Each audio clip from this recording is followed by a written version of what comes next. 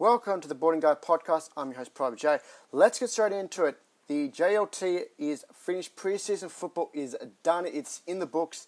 And now we're only 2 weeks away from the start of the season in the AFL. I'm very much getting very excited now, actually. 3 things I took away from the preseason series. And look, I know it's only preseason. Teams only go about 80% and you're on a smaller ground. Yeah. Not all your fresh 22 are in there. It's about giving time to the youngsters. But the second game, generally, all teams get way more competitive and get a lot more serious about it. The 3 takeaways I took from the JLT series is the Richmond Tigers are primed. I'm telling you this now, are primed to repeat. No team since Hawthorn in 2014-15 have repeated.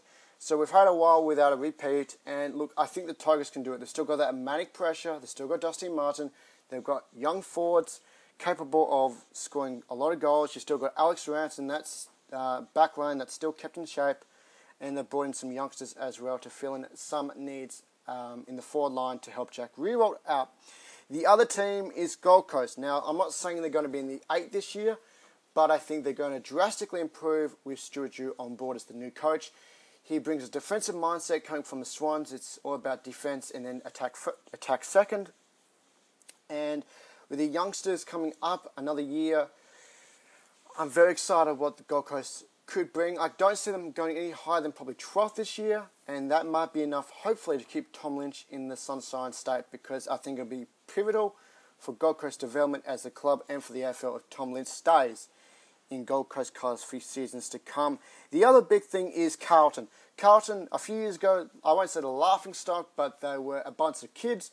The kids are growing up and they're looking bigger, they're looking stronger. Still got some problems in the forward line.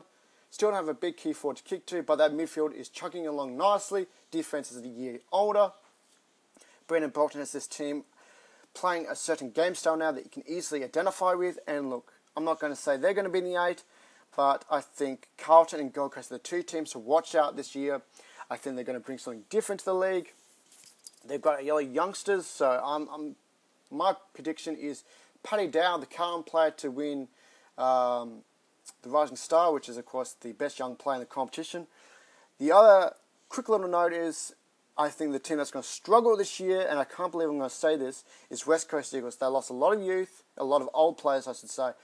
They've still got some injury concerns with their key forward, Josh Kennedy, and they got smashed in the last JLT game by Fremantle by 6-2. I don't think the Dockers are quite there yet. This is the Boarding Guide Podcast.